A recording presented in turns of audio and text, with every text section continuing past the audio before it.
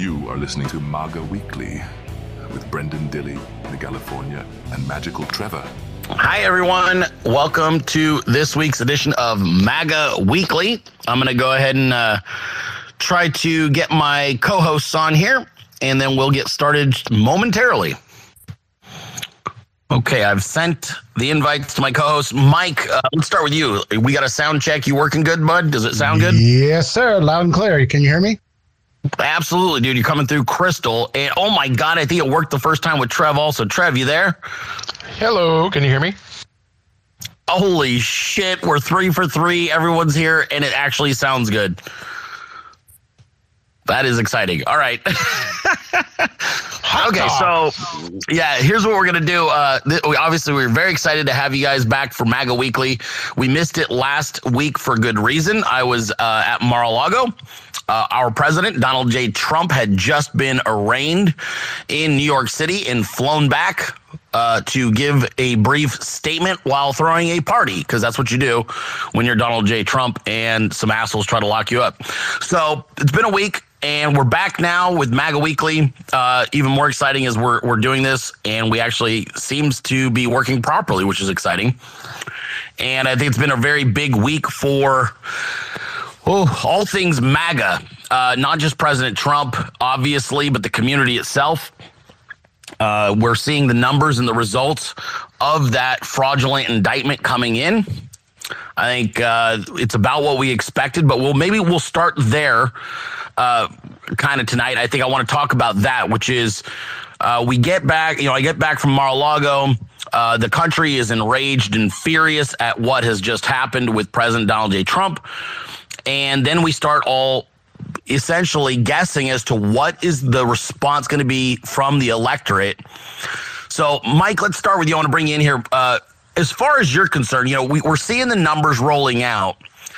And I know you're a pretty social guy where you live in Southern California. As far as on the street, if any conversations have you had with people just maybe casually about how this has all gone down, what their thoughts are? Have you had any of those kind of conversations, even maybe to people that are just neighbors, people in the community? Yeah, especially Easter. Family, we got a bunch of different families over for Easter, and people that weren't Trump people were still like, I can't believe what they're doing to that guy. So that's a good sign, because people know he's getting ripped off, man, which is only good in the bigger picture. But yeah, they see it's a bullshit.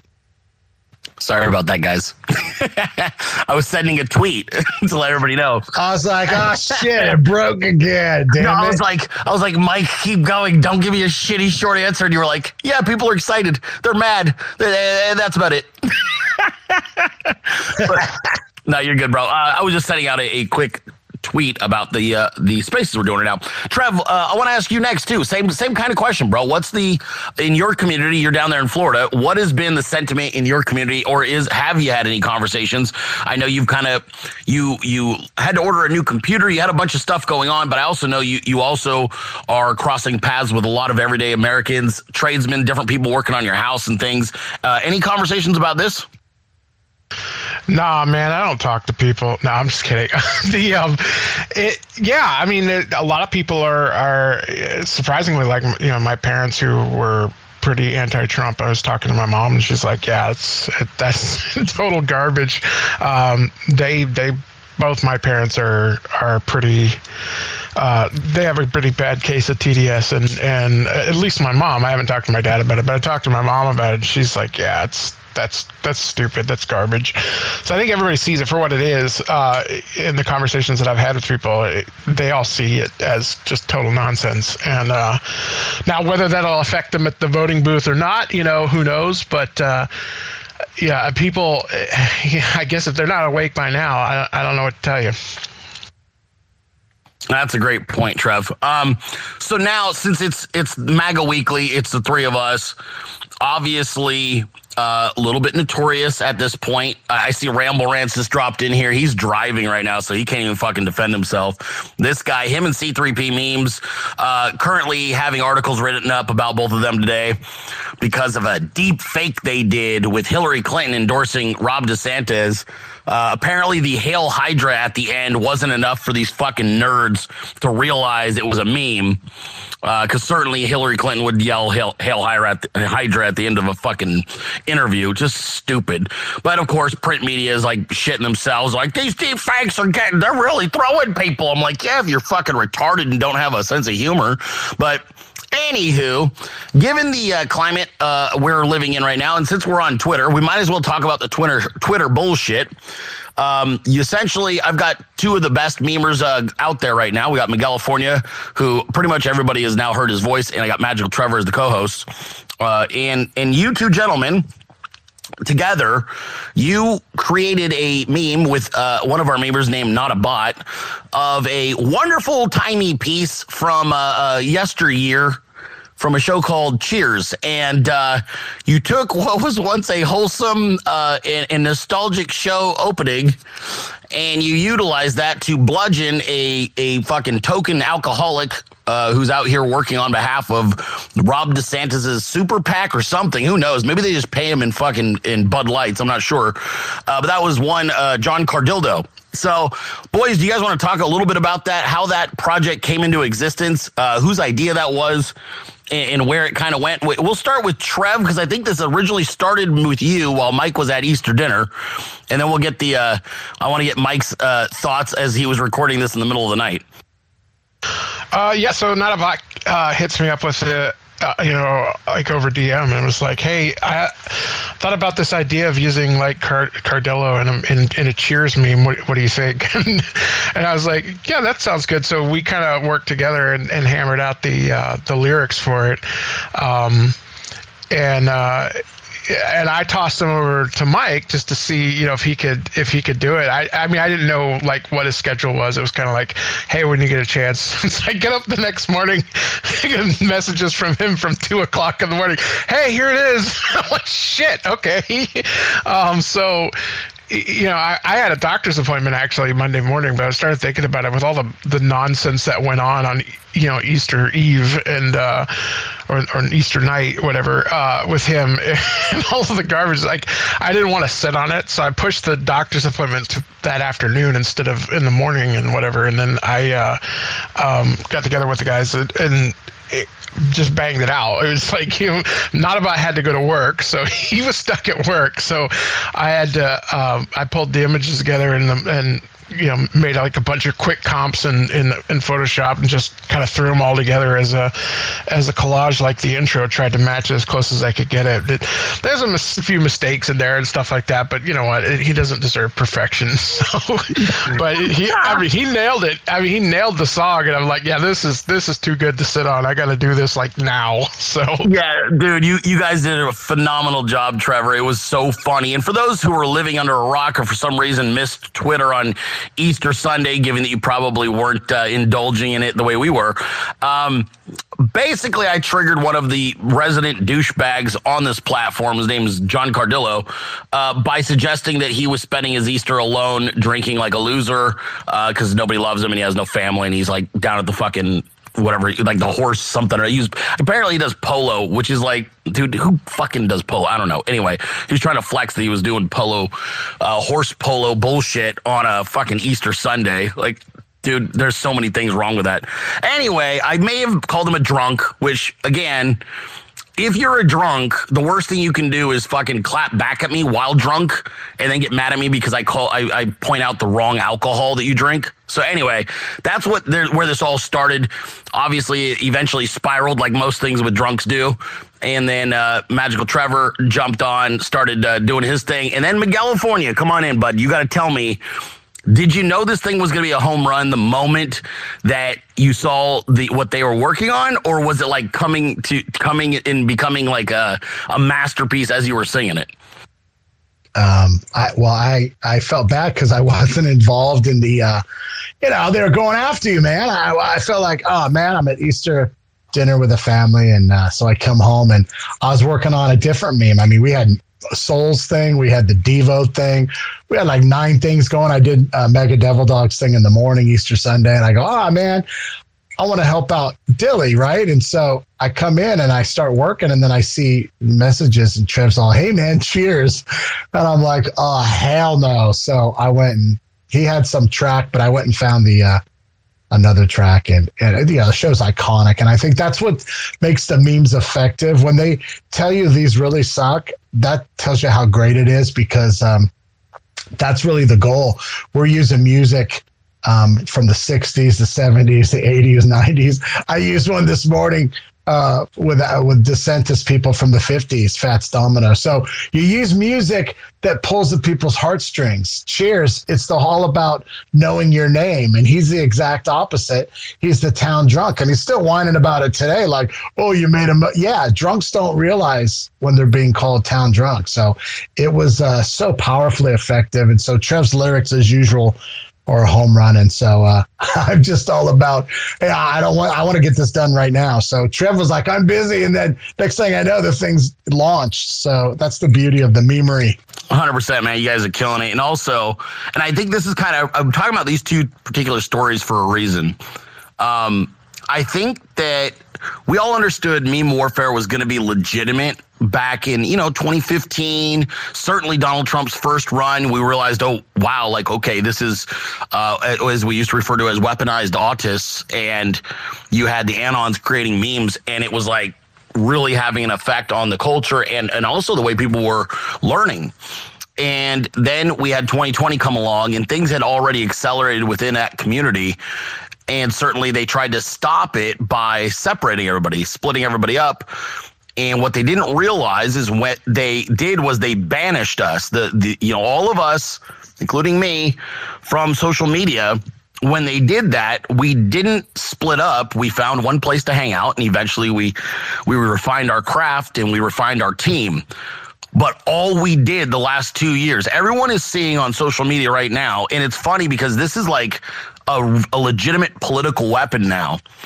And everybody's going, holy shit. And we're like, dude, this isn't even like our best stuff. Like we've been doing this 5 days a week because you guys have we've been hanging out. This has been about hanging out with friends and being like, okay, the Biden years fucking suck. What can we do? Let's turn them into ridiculous, characters. And this is what we just kept pushing the envelope. And at one point, Trev and Mike and everyone else, all of this incredible team, we started having problems with copyright. Okay, well, we got musicians. We have a singer. We have 2 singers. We have producers, guys that can literally put together music that you would listen to in your car. You'd go, oh my God, that sounds like a hot track. All of a sudden, copyright stopped being an issue. And we're clicking on, having fun. And then President Trump announces his presidential run for 2024. And for those who aren't paying attention, it will go down in the history books as the longest presidential campaign in the history of America, right at about 2 years. And well, here we are. We said, oh, we've been working on this nonstop. So Trev, I want to bring you back in here because you're somebody who understands, I think, the history of meming. Certainly, you're what many would consider a godfather of the meme community. And why don't you tell me a little bit about sort of, because we're in a whole new world now where we got guys like Ramble Rants and C3P Meme and yourself, where you guys are all starting to learn AI. You're starting to learn these deep fake videos. You're learning we're playing with voices. We're doing some really fun stuff. Just tell me a little bit about that progression from where you started as a memer, as a creator all those years ago. Is Trev still there? Yeah, I'm still here. I missed a lot of what you had the last part of that. What was the question again? Basically, I just wanted to hear your thoughts and your feedback on the progression of meming, like where it started from. We're putting stuff on still frame to the point now where articles are getting written pretty much weekly about what you guys are doing to other candidates and their people because of deep fakes, etc. Yeah, I mean, it's always kind of been that way, though. I mean, it's definitely progressed as an art form. I mean, it's definitely with a lot of the new tools and stuff like that. It's definitely made it easier for people to ramp up and be able to put together things that they wouldn't have necessarily been able to put together before. being a video editor, it required like a very specific skill set, and you had to learn all these programs, and you had to have these really beefy computers and all this other stuff. And now with a lot of the AI tools and some of the online video editing software, and I mean, even some of the old school tools have kind of made the point of entry a lot easier for people to get involved in it. I mean, I produce these things that look, really professionally done. I'm a nobody. I'm a novice at this stuff, and so it's definitely like the barrier of entry has gotten a lot lower. But the big thing that I all of these tools have started to provide is just the ability for people to be able to create these things quickly and get them out the door a lot faster. But yeah, as far as articles and things being written, I mean, it's always been a thing. Like even like back, 2016 stuff like that. I mean, you'd see these memes that would come out that would, mock like this guy, the Geeks team put out a meme, a number of years ago that had, a scene from The Kingsman that was a very popular movie. People didn't have a problem with the movie, but now that it's got the logos for various media companies on the people's heads, now all of a sudden, he's promoting violence against the media and stuff like that. It's always kind of been this pearl clutching thing these guys do with these. It's to get clicks. I mean, that's what it boils down to at the end of the day. But yeah, they're always going to write about it because it's such an ingrained part of the culture, and it's such an interesting topic to people that aren't necessarily a part of that culture. For us, it's like, Ramble Rants and C3P Mean just made this meme again, and they're going to make a lot more of these things. But to these guys, it's like, oh my gosh, here's this thing, and now they're fooling everybody. It's just it's funny to watch. Definitely funny to watch at this point.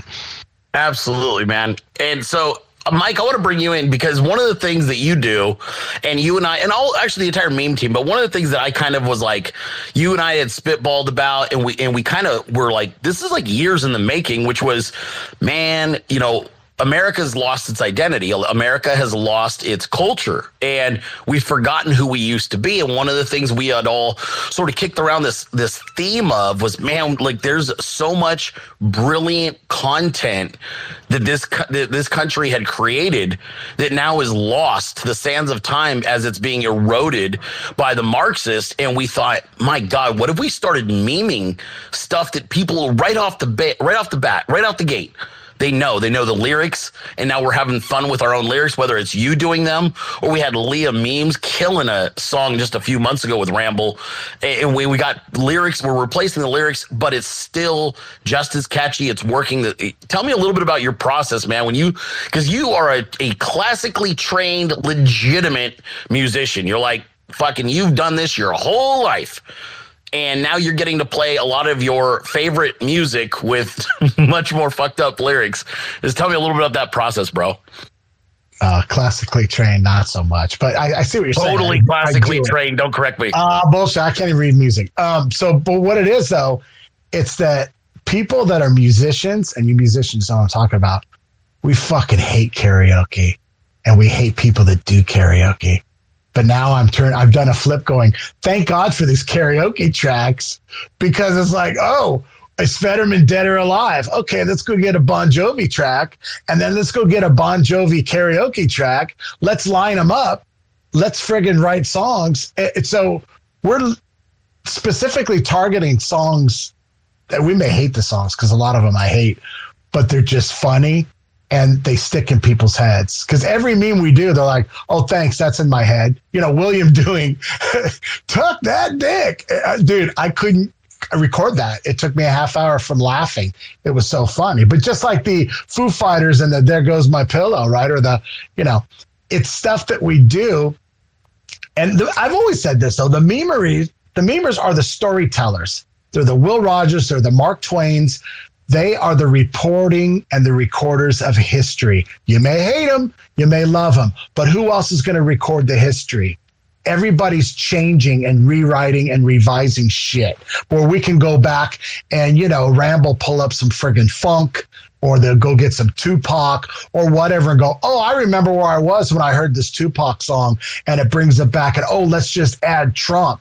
as the friggin' baller in it. And it's just, it's a weaponry, but it's who's doing it. I don't want to say nobody is, but it's like, God bless the memers. And we have a story to tell. And we, like Lauren does it, Soul. America's great. And I'm not going to let you pigeon or memory hole me going to the park on Mother's Day with my family and barbecue and playing horseshoes when I was 8 years old. We're not going to let you forget lighting fireworks on 4th of July. We're not going to let you forget that. That's a pure Americana. And going back to the American late night, Brenden, that's what we talked about. We're going to hold the line till we get 45 back. And dude, we're going to die on this hill. So when any meatball or anybody tries to come in and say, oh, well, it's the same virtue signaling, never Trump bullshit, and we're coming at it unhinged, 100, pedal down. And we're having fun. But like you said, we haven't even warmed up, dude. We haven't even gotten serious yet. Amen, brother. Yeah, no, I think this is the thing. And look, I realize this is Twitter Spaces, so everybody on Twitter can hear me.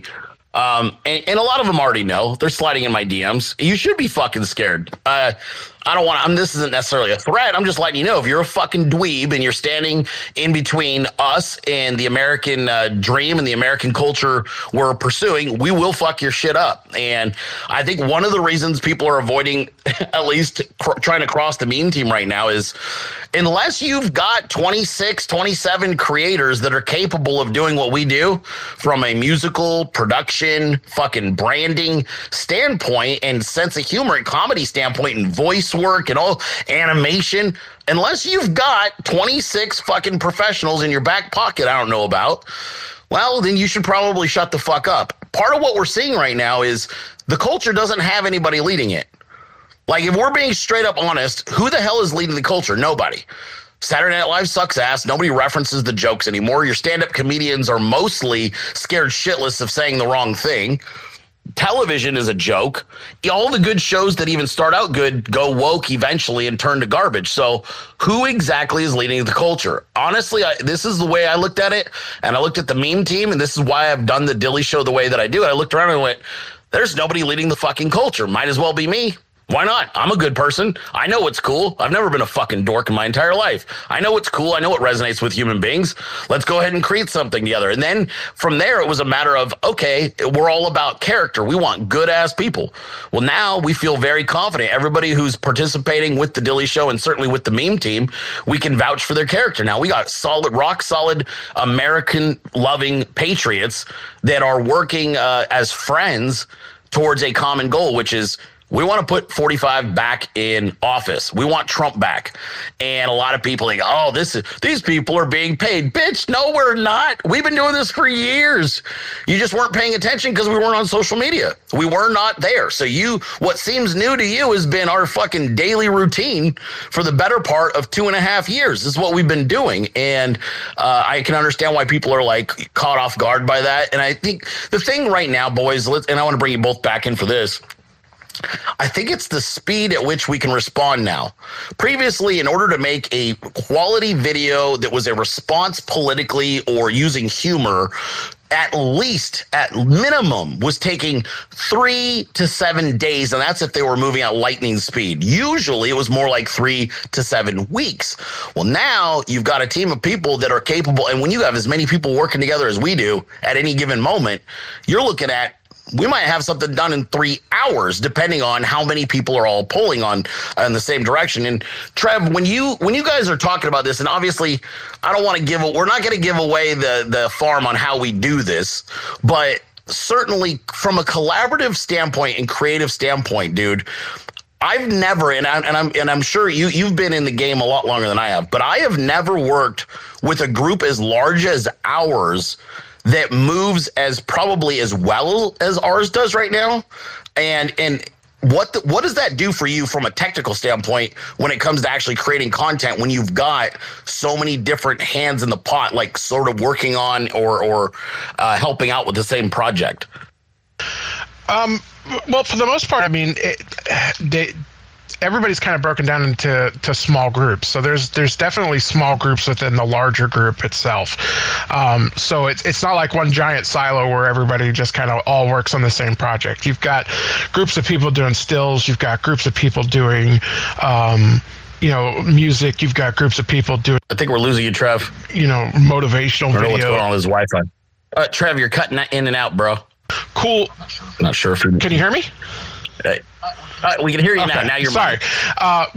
Anyway, so you've got these small groups of people that are doing these different things. So you've got, and then collectively, now you've got all of that stuff as a resource. So the fact that these guys kind of work on these independent projects, but they're also aware of what everybody else is doing, makes it very advantageous to kind of pull things together really quickly. So having the small groups and then that kind of coalesce into a single silo like that is how it just gets done very, very quickly. Plus that and everybody's, if somebody's stuck or whatever, they're able to pull resources from a large pool of different talent. So that's really how it goes so fast. And I mean, that's not a secret. That works pretty much in any kind of industry that you look at. It's never really been applied to kind of this loose group of artists. And that's why it's been so important to find, like, we could give away the secret sauce. You're not going to recreate this because you're not going to find a group of talent that works together as well as this group because they've been honed over the last 2 years to do so. And, there's been friendships made, there's been ups and downs and things like that. But ultimately, everybody has figured out how to work together, and that has become a cohesive team. And I don't think you can really, you can, it's just not going to be able to be done in a reasonable amount of time, recreate that same kind of environment to produce like we're putting out. So Trev, that is such a good point you just made, bro. You know what it is? There was no shortcut. It literally was a grind. And we had other members, and we had to remove people that no longer fit with our culture. And then what we did? We found other people who were new to what we all do, and we added them in. And so we've went through different iterations. And I think you're 100% right, bro. This was earned. This was not something that I think you can just walk in and go, okay, we're throwing a guy or a girl in here and you do stills or you do that. It was definitely a culture that we had to essentially work through, and there's been growing pains. And what I think makes it so fun is that all of our growing pains happened behind the scenes when we were all off social media. So really, nobody really got to see the hot dog getting made. And by the time we stepped on the center stage, it looks like this thing that's been always existing this way. But truthfully, we worked really fucking hard for it, and we're thrilled about it. But I don't want to bore the audience with too much technical stuff, but I do want to bring Mike back in here. Mike, one of the things we've talked about and that we do specifically, and I love seeing it from a creative standpoint, we've talked about the weaponization of memes from the standpoint of destroying opposition, right? We've done that. It's funny. We've mocked them. We've shamed them. We've also elevated and highlighted lies they've told. We've also pulled back the curtain on what they are hiding, what they're not doing. But there's another form of memeing that we all enjoy thoroughly, and I know it's near and dear to your heart, which is working on things that inspire and remind people and bring them back to God, bring them back to America. And I kind of want to just hear your thoughts on this, because you started out, a few years ago. You were one of my sponsors back, and you were giving away your music, all original music from Miguelifornia. And eventually, obviously, this family sort of starts to come about. But now you're getting to use that same talent, but you're getting to have some of the best meme artists probably in this world, in this sphere, who are creating essentially music videos for your voice and Leah's voice. Tell me a little bit about what that's like for you, doing the inspirational stuff and a lot of those things that allow you to talk about God and your other values. Yeah, that's why it's unstoppable, Brenden, because we don't get paid. And not saying that money would mess it up, but a lot of times that does. But this is the love of God and country. And so it's a natural thing, right? Oh, well, you see the religious people today, the Jeb Ellises are like virtue signaling, all righteous, and be better, Alex, and all this bullshit that, you know what? We're not buying it anymore. Right? We're fighting for our country, literally. And so I take my inspiration from Francis Marion, the swamp fox from South Carolina. He started the untraditional warfare. They would jump up from the trees, the guerrilla warfare. That's what we do. And the rhinos and the Republicans have been like, oh, we don't fight this way or whether. And then we find out they're the uniparty. So, the most dangerous people, are they the Democrats and the Satanists? No, the most dangerous people are the church people, the people that look you in the eye and then stab you in the back. That to me is more dangerous. So when people talk about unity and all this stuff, no, I don't unify with people taking money from Soros or Bush family bullshit. I don't do that. So it's a natural progression to talk about God. So I don't want to say we're the only ones doing it, because we're not. But, you can shit post and then tweet out my Bible study in the morning.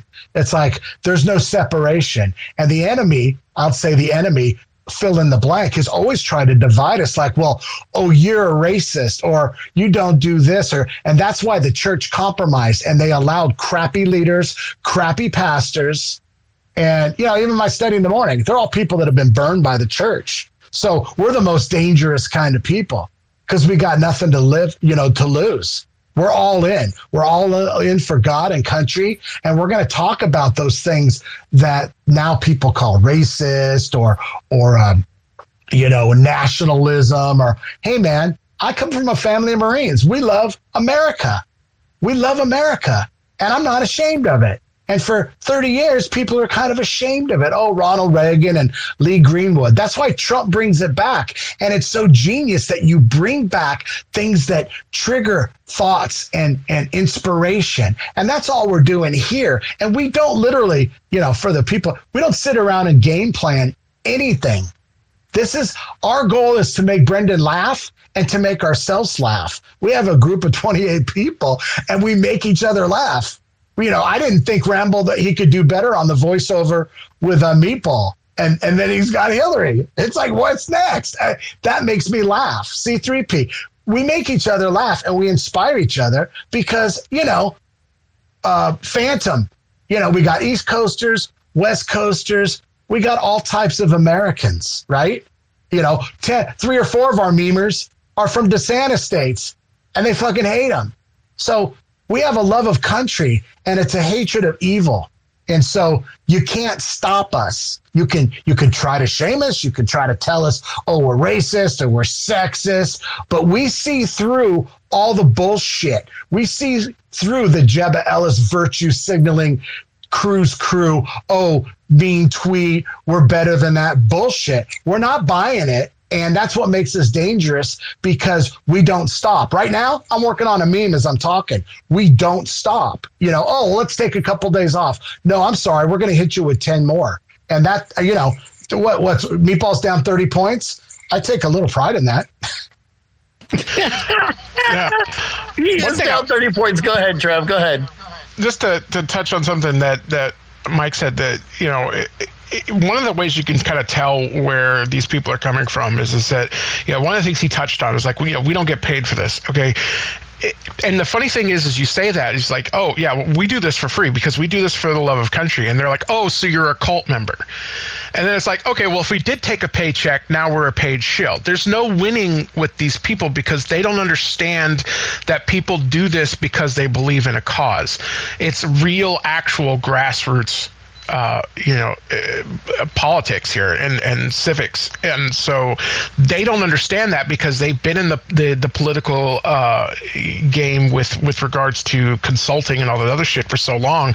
They don't understand the concept of people do this because they want to see real change in their country. They want to stop things from happening that are happening currently. And you can't put a price tag on that. So take money or don't take money, but the bottom line is the main reason we do this is because we care about this country and we want to see it succeed, and we're going to push as hard as we can towards the direction we think that is the correct direction to go, and they just can't grasp that at all. No, and you know what it is? Well, I'm sorry, Brad, but it's like, everything is cool to have a cause, except the cause that you disagree with. And then we're going to try and stop it. And you can't stop this. And I love it that I put all the songs together in this Meatball thread on Twitter. And I love now looking at people are using it as ammo. That makes me laugh. I love when my brother who's outside the loop's like, dude, check out this meme. Oh, yeah, it's Ramble. You know, it's like every time someone shows me a meme, it's something we did. And God bless the people that aren't working with us, but it's just a beautiful thing. And the 300 and patriotic Americans, you know, and then they'll always go, well, you're just online. That doesn't mean anything. Oh, okay, whatever. I mean, just it's a beautiful thing, dude. You can't stop it. So the Team Meatball that's listening, you can't stop it. So bow and friggin' accept Donald Trump instead, or we're just going to keep coming. It doesn't matter. Well, and something I want to point out too, and this is, I don't mind saying this on Twitter. I'll tell you, you know, I talked about that on the show. We are the tip of the spear. And yes, it is only online. But I have news for you. This time of year, when political pundits and political companies who are paid large sums of money to go do polling, when they go and they start making phone calls, who answers those phones? Who does that polling? Political junkies. Normal people don't have time to sit through a 15-minute bullshit political survey. You know who sits through 15-minute political surveys? Political junkies who hang out on Twitter all day long because they know that's where shit's happening. So when you hear these people say, well, it's just online, like nobody gives a shit. Well, on one hand, you're right. You're right. It's not a huge audience, but it's the right fucking audience. It's the audience who's going to answer the phone when all of these different polling companies call.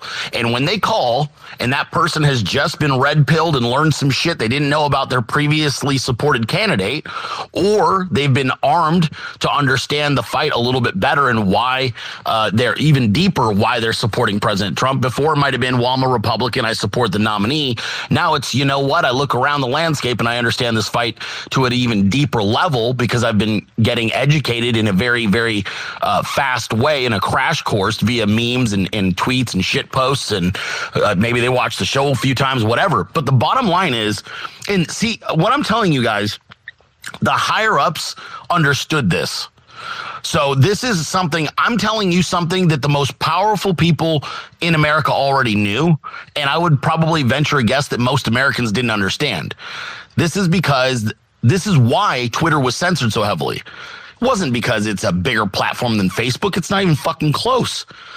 But it's who is on Twitter. It's who is congregating here and what it is that they do and how they affect larger groups of people. That's what mattered. And once you understand that and you understand how to weaponize it, because this is what Twitter has always been. Twitter is and was and always will be a weapon. It was a weapon used for the spread of information. This is how they were able to overthrow governments abroad years ago. The Arab Spring was almost entirely orchestrated on Twitter. And they pretty much were running a color revolution in the United States of America utilizing Twitter and other social media platforms. But Twitter specifically is highly effective because here's the result. President Trump starts putting out the messaging on Ron DeSantis. As that messaging goes out, we're taking his messaging and turning it into a cultural reference. As that cultural reference germinates, it's a lot easier sometimes to remember a cultural reference than it is a political talking point. And this is where this becomes a science, because you start to inject the truth into cultural references that allow the end user to not only recall the information easier, but also to share it. And that's what they don't like. What they don't like is what Trev was saying as well. You're dealing with people who are not motivated by cash or fame. We're having fun. It's something most Americans have completely forgot about. We're having fun as an organization. We're having fun as a group, as a collective. And most importantly, is it's something that we believe in. It's not just, hey, let's get this guy elected. And look, my DMs are filling up with people who want to ask me, hey, would you guys do this? Oh, you should. People trying to tell me who we should go after. Like, dude, we're not those people. That isn't what we do. We know exactly what the fuck we're doing. And a lot of people have asked too. In regards to, obviously it's you can't ignore it. A lot of people who are associated with President Trump are currently sharing our content, whether it's Dan Scavino and putting it at the top of President Trump's True Social page and pinning it, or whether it's some of our friends right here on Twitter sharing our content regularly. The Trump team understands what we're doing, but at the end of the day, we set the pace. It wasn't the other way around. Nobody asked us to get more involved and to create content. As a matter of fact, we take absolutely no instruction from anybody. It comes from within. And because of that, because this is legitimate, real, grassroots, organic, not paid for support, it's really, really hard to beat. We are doing rock and roll. This is rock and roll. And I'm trying to, I guess I'm spending time on this topic today because I want the people who are participating and listening and who share our content and share this content out there, I want you to understand the power in what you are doing to spread this information around. It is working. Not only does this, when you utilize memes and different fun pop culture reference, it also becomes a way of almost as a warning. You want to let people know, hey, man, this isn't that complicated. Don't be a piece of shit. Stand for America. Stand for your fellow, the guy next to you or the gal next to you. Stand for God. And don't take any fucking prisoners. We're not interested. We are not even a hard people to get along with. We're some of the nicest people you'll ever deal with. But the truth is, we also are zero bullshit. And so whether it's, one of the things that really aggravated me last week, and we're staying with the theme of President Trump's arrest this last week, we have these fucking assholes from Team DeSantis virtue signaling and pretending to give a shit about President Trump getting arrested when all they were doing was trying to figure out how they could capitalize off of his suffering. Just the exact same way all of these politicians have always wondered, how can I capitalize on we the people suffering? It was the same shit. They didn't look at that as a total con job, rail job. They weren't outraged. They were mildly like, oh, wow, that's alarming. But you know who that wouldn't happen to? Turn the page. That's all that was. And it was so gross as you watch this. And I think average Americans were picking up on it. This isn't some like annoying bullying of a U.S. citizen. This is the most powerful man in the world only 24 months ago, a little over 24 months ago.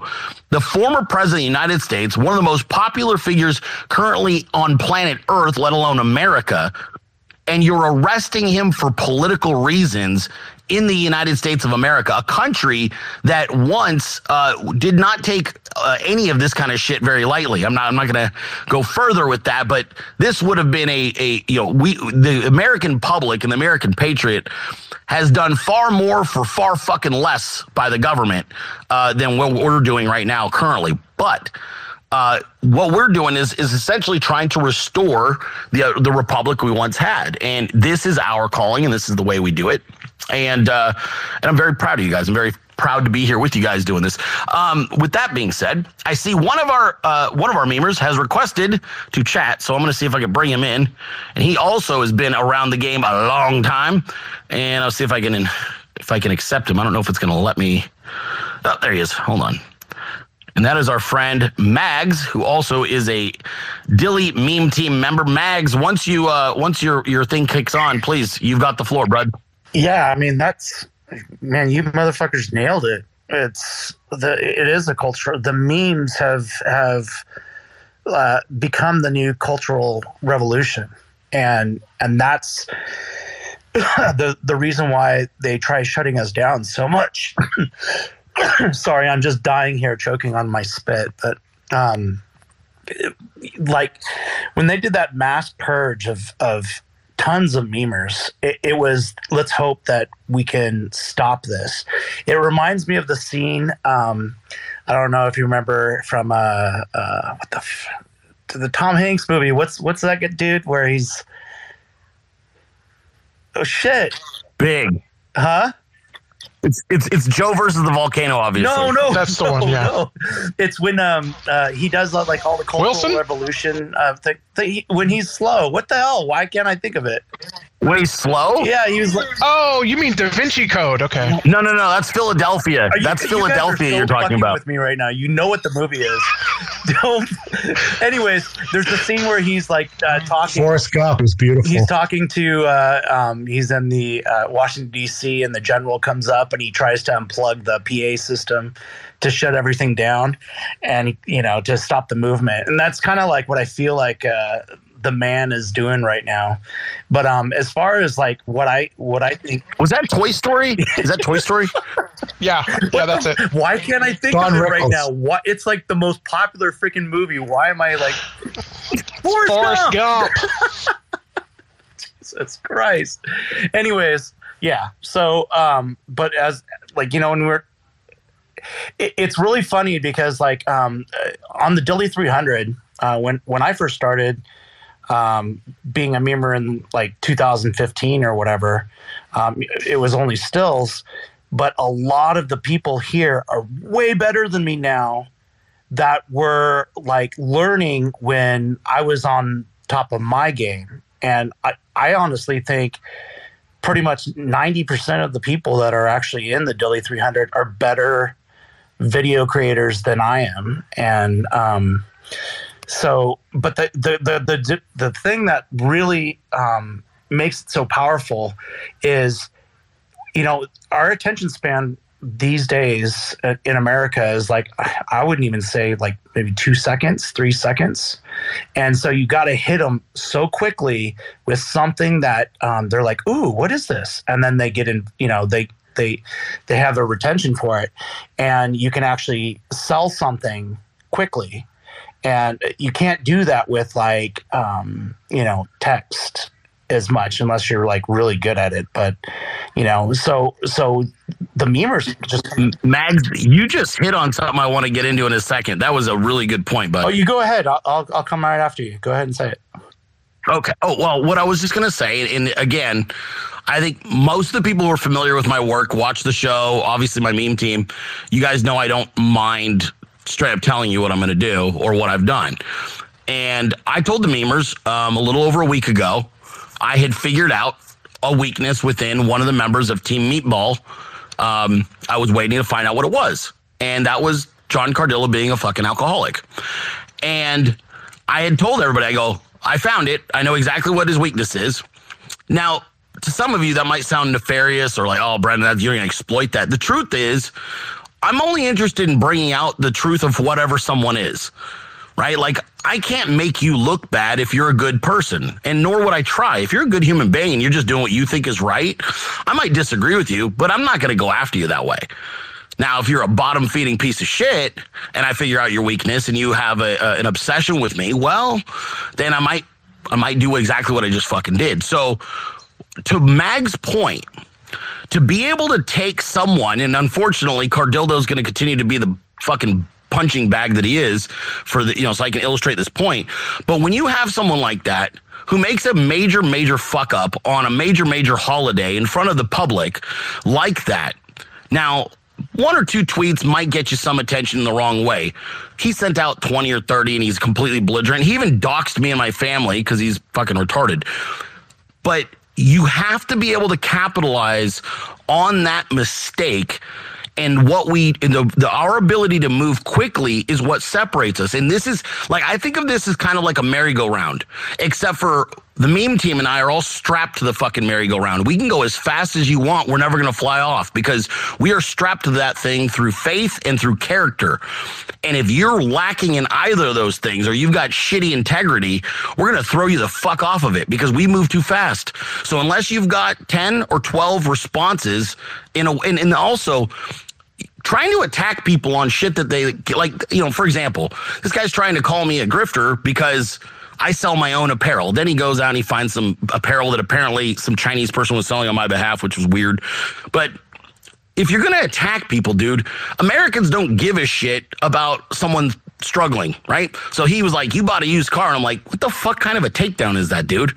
Like, yeah, I'm a normal ass human being that doesn't like to buy new cars because they depreciate. So I buy used cars. That's not an attack. We're going after you because you're a drunk and then you take money to mislead the public. That makes you a terrible fucking human being. I think that's the biggest thing is we don't do partisan politics no matter what anyone thinks. We destroy terrible fucking human beings. Do you know what we do with people that have a different political opinion from us, but are good human beings, it's called healthy discussion and debate. I absolutely have no problem engaging in good faith debate. But if you're a fucking cunt, don't ask me or my meme team to engage you in some type of a debate when I already know your character is dog shit. And the meme team feels the exact same way. And I think we kind of have this understanding. I don't think we've ever, in the 2 years we've been doing this, made a target of someone who's actually a quality person and we felt bad about it later. We are batting literally 1,000, knocking the fuck out of terrible people who really should have no business gathering your attention.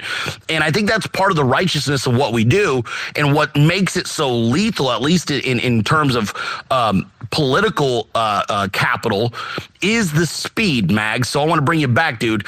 That's kind of the point I wanted to make, because this is, we can go up as fast, as loud as you want to turn that volume, as fast as you want to make this merry-go-round go. We can do it with you, but you better be made of something like substantial. You can't be a fraud. Yeah, it's funny though. It kind of reminds me of a conversation I had with like a Team DeSantis guys. Well, it's actually a group that they kicked me out of in a DM group.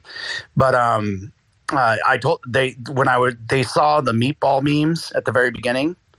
They said, that's not going to stick. You're never going to make that stick. And I said, watch us. We're going to make it stick. Every time that somebody thinks about a meatball, they think of Ron DeSantis. And it's not. And the crazy thing is that they think that this is some sort of racial or ethnic kind of dig. It's not. Like a meatball.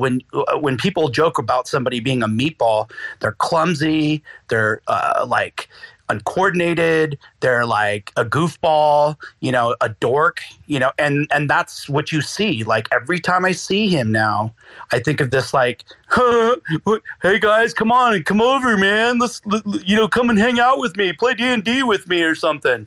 And that's like, it's like, that's how you brand somebody. And when you do it so effectively, that's why they're so pissed off at this meme team, is because we have like branded these people. They can never come out of it. Like anytime that you see them, you think of the memes that we've created, the brand.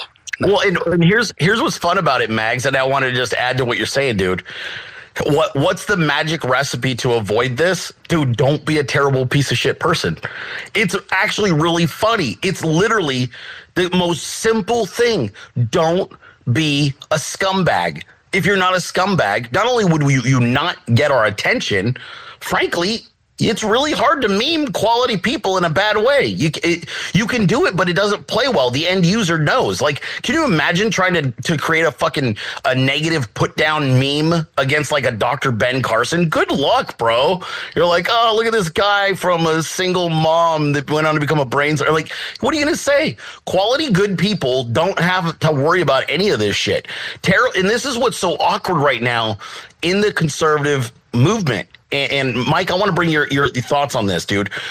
Right now, we've got a bunch of old school political people, right? Republicans that are on Twitter that are looking and they go, you guys are being immature.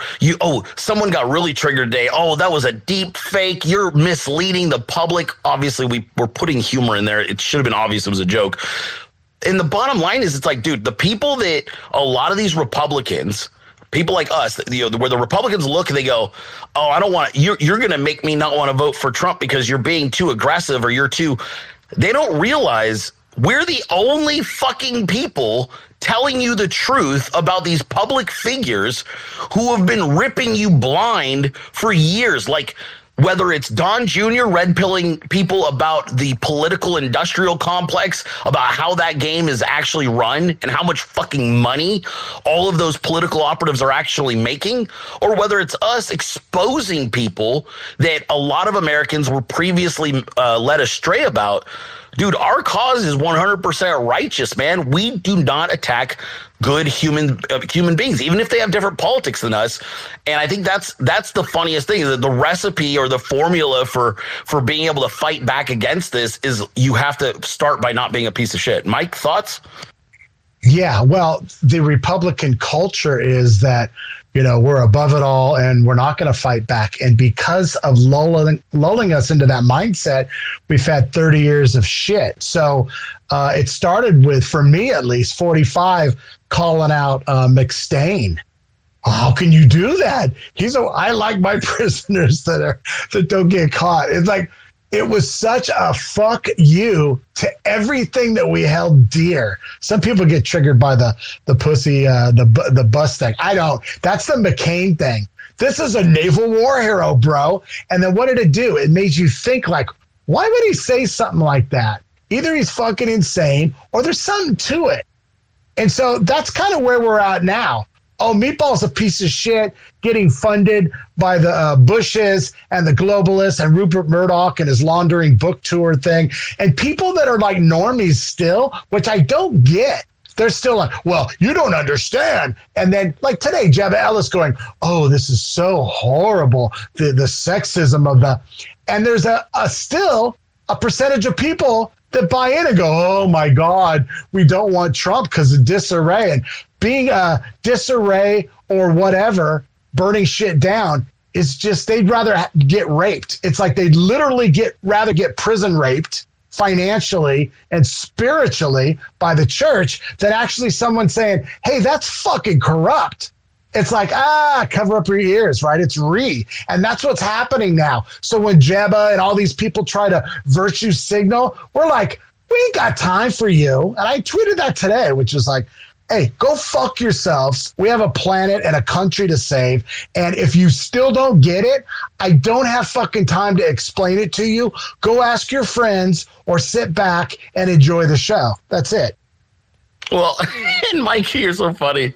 What's a little awkward too, man, is Americans right now, and I feel kind of low-key sad for them. Like, okay, I get it. We stayed inside of our echo chamber of happiness, right? We really did. No matter what was going on in the last 2 years, and it sucked in various forms for all of us at various times. But ultimately, we always came back to center, which was God and country and laughter. We never lost our humor about any of this. You have to have that humor. What is so weird right now is the culture is humorless. And that says, it doesn't mean that they're dumb people. I think a lot of times, dude, they're miserable. They're fucking miserable. And this is one of the reasons that I absolutely love having people on our team, like both of you gentlemen and Mags, but also people like Lauren Eve and some of the other storytellers that we have, Maga Devil Dogs, all these storytellers, soul memes, who like to do the stuff that reminds you what America was. And we're doing humor also. This is part of it is a humor, an irreverent humor that used to exist. But part of it also is the beautiful content that we've been creating that reminds you, because like this culture that we're living through right now, boys, and Trev, I want to bring you on for this. The culture we're living through right now is no one fought and died for this culture, if that makes sense. This is bullshit. This is awful, inorganic, fraudulent bullshit. The previous culture we show is a result of Americans dying on a foreign land most of the time. It was them going and making sure that Nazi Germany didn't take over the planet. It is Vietnam. It is the Korean War. It's actual blood, sweat, and tears, and then returning, and it's men working on their lawnmower in the front yard. It's building tree houses for the kids. It's the wives cooking dinner or hanging clothes on a clothesline. It's good music. It's Saturday night outs with your wife in a nice restaurant. That is a culture that someone had to actually suffer in order to create. But the reason I think that our job right now, and Trevor, this is where I wanted to bring you in, our vision for America is not hard to articulate because we're not that far removed from it, right? The culture, we've got the video, we have the beautiful music, and we have the memories. Most of us lived through portions of that. We have a very diverse age group, I would say, among our meme team. But Trev, why don't you tell me a little about like when you go into creating something that is not just nostalgic, but uplifting. What was your era, dude? I want to ask a more personal one. What era, when you look and you go, God, that was fun? What era are you looking at? Is it an era before you, or was it one maybe you yourself got to live through? Like, when were you feeling like, man, American culture is a blast right now? straight up the 80s. I mean, I grew up a kid of the 80s, and the whole, Saturday morning cartoons, the whole, all the movies and stuff that Lauren runs on her channel and stuff like that. I mean, that's the reason if you look at like Meme TV and stuff like that, that's the reason why everything's themed that way. It's why a lot of my design work is all kind of that throwback to the 80s thing, because people want to go back to a simpler time. When you look at today's culture, it's a neural network of virtue signaling, and that's probably the best way I can describe it, in the sense that everything exists because people have to feel the sense of that they're contributing to something, or they're suffering in some way. And because we don't, I mean, it's starting to go into a place where people are really starting to suffer. But generally speaking, people that live through the 20th century, or the 21st century as we're going into it, they haven't had to really fight for anything. You go to the store and you buy your food. There's no bread lines. There's none of this stuff like that in this country. And so people need to feel like they've suffered and that they have to give up something, or that they're somehow contributing in a way that, to society. Everyone needs to have that, like, well, I'm not, my life isn't perfect, so I have all these problems. And so it's this whole virtual signaling neural network, and it feeds off each other. And then when you introduce social media into it, and people kind of get enclosed in these bubbles of just this, like you refer to, a failure feedback loop. Well, this is a failure feedback loop on a global consciousness scale. People just get caught up in this whole thing, and they don't stop and go, wait, go outside and realize, like, there's a whole thing out there. I mean, you get involved, go play with your kids, go do things.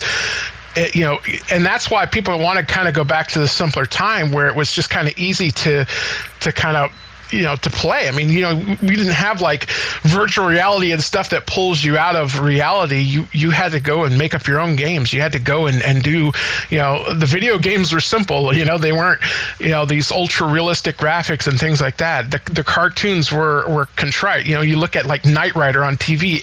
It's the goofiest shit in the world, but people enjoyed it because it was simple. You knew the good guy was going to win. You knew the good guy was right and fought for, truth, justice, and the American way. And it was a place to kind of escape to in that sense. And people long for that now. And that's why you see that 80s nostalgic thing is just super popular, because of that reason right there. And that's true of other eras as well. I mean, some people, they kind of have their era that's what they want to focus on. But for me, it was definitely the mid 80s. That's fantastic, bro. No, I completely get it. And I agree. And what's sad is you're looking to your average American, you might not understand this. You're facing a very specific demoralization tactic, which is why, like, can America still create culture like this? Can they still put out content that invigorates and inspires and is fun and organic? Absolutely. It's not being done on purpose. We're proof that Americans can still create content that you all want to see. With this team, and the thing is, we don't work, we're playing. Everything we do is just a big fucking game. It's us playing, and we're just hanging out, and we're using our imaginations to create something that Hollywood and big corporations will not give to us anymore. This is garage rock and roll, but in a totally different way. And that's one of the things that, like, Trev, what you were talking about, people got to get out into their communities. I don't even think it's that simple anymore, partly because I believe one of the functions of COVID was to usher in the era of the gray culture, where everything is fucking gray. They got everybody dressed the same for a while with the masks and shit, and they got them all behaving in this awkward fashion. I think that was part of the objective, and I think, honestly, I don't think that the country has recovered quite yet. I hope that they will soon, because I think they forgot how to have fun. I think they forgot how to connect with other people. I think they forgot how to connect with their neighbors, and I think they forgot how to also Americans used to be very forward in engaging in their community, meaning we didn't wait for like permission to help a neighbor. We just said, hey, I heard you banging around over here. I grabbed my tools. I thought I'd come give you a hand. That used to be a completely normal thing. Our country and our culture right now is so bizarre that, and I don't want to put anybody on blast, so I'm not going to do it to the whole chat. But if I had you guys all show your hands at how, like, the phone ringing, it used to be where you were like, oh my God, I'm getting a phone call. And you jumped up and you ran across the room. And if you were handling a phone before caller ID, you had no fucking idea who was on the end of that line. Might be mom, might be dad, might be Publishers Clearing fucking house. But you were thrilled. Now, dude, have you called somebody without texting to make sure it's okay to call first?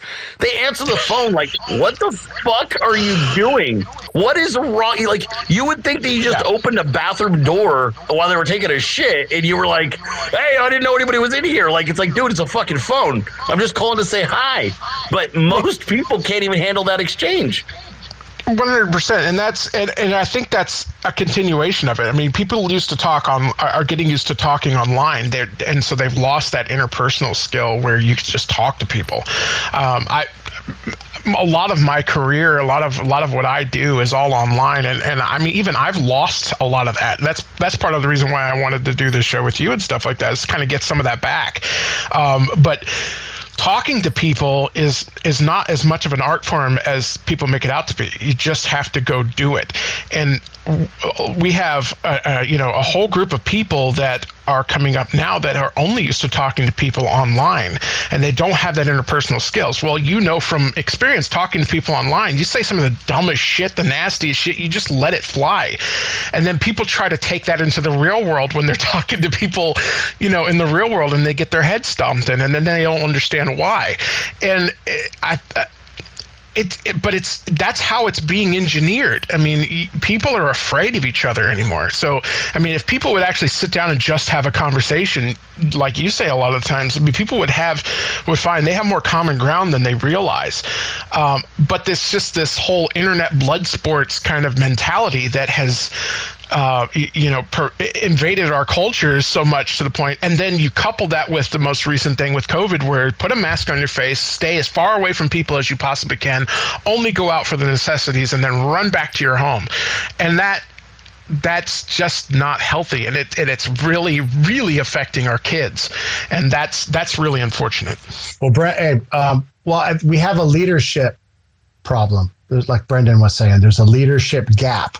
Right? Mega Devil out the Marines, lead follower, get the fuck out of the way. So we're leading, and people don't like our vision. They don't like Americana because they intentionally tried to dumb us down and dumbed us down and memory hold us that, oh, you know what? All that stuff that your grandparents talk about is bullshit, racist, horrible stuff. So I want to transpose it to where we are now. I mean, a lot of people, they want us to think, we're just going to be on the receiving end of getting fucked, and that's just our role in life. But we're saying, no, we're going to fucking stop it, and we're going to take it back. And don't, because we always talk about the greatest generation and all these we were born for this specific moment. We always like to look at other things and go, oh, those people were this. The 80s were cool, which they were, the 90s. We are here, 2023. I didn't think I'd be around. We're here to fight, and we do not back away from this fight. And I'm encouraged by the 300, by Patriots Online, by my neighbors that are rising up and going, you know what, Mike? You were pretty crazy a fucking year ago, but you know what? What you said came, let's fucking do this, man. I'm going to put up my Trump flag. So I got a couple neighbors now that got the Trump flags up. It's like, you got a statement. It starts there.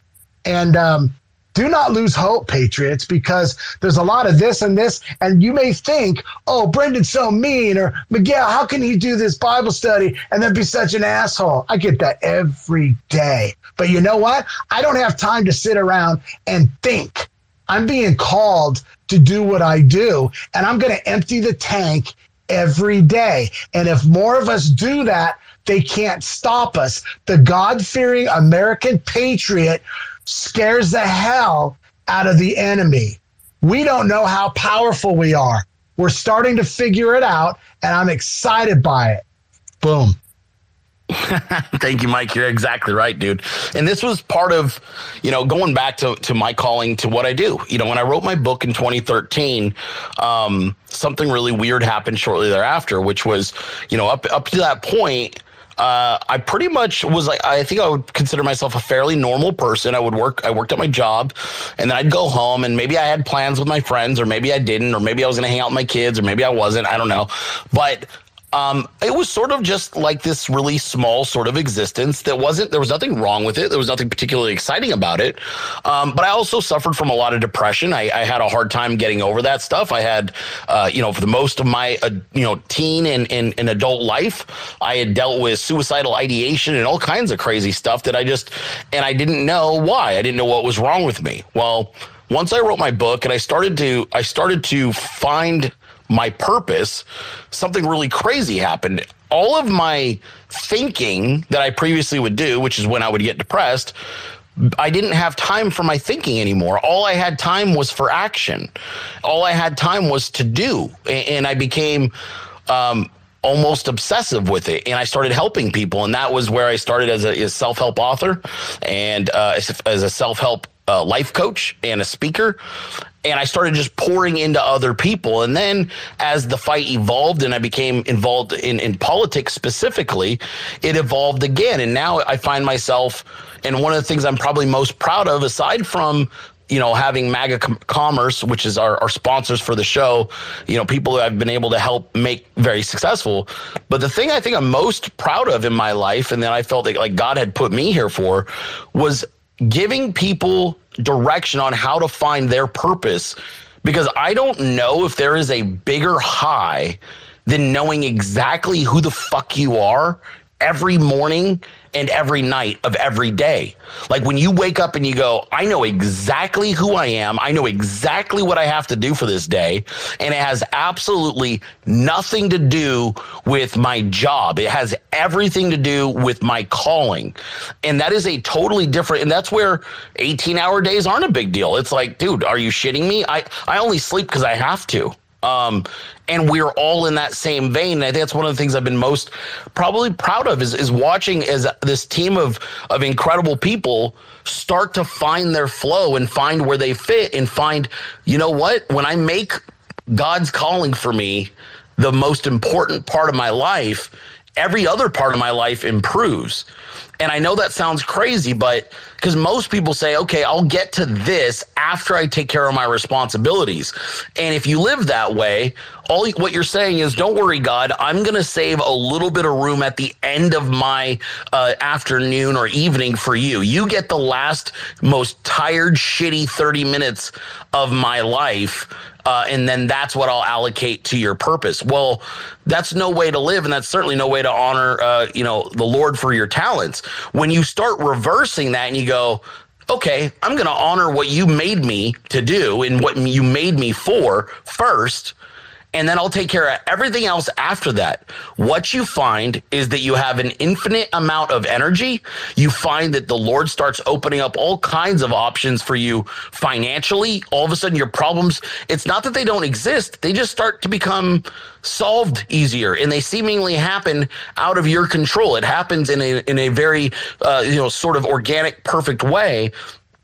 But what happens even more is that you're able to empty, like as Mike was saying, you're able to empty that energy, that life into whatever it is you're doing every day. And you know what?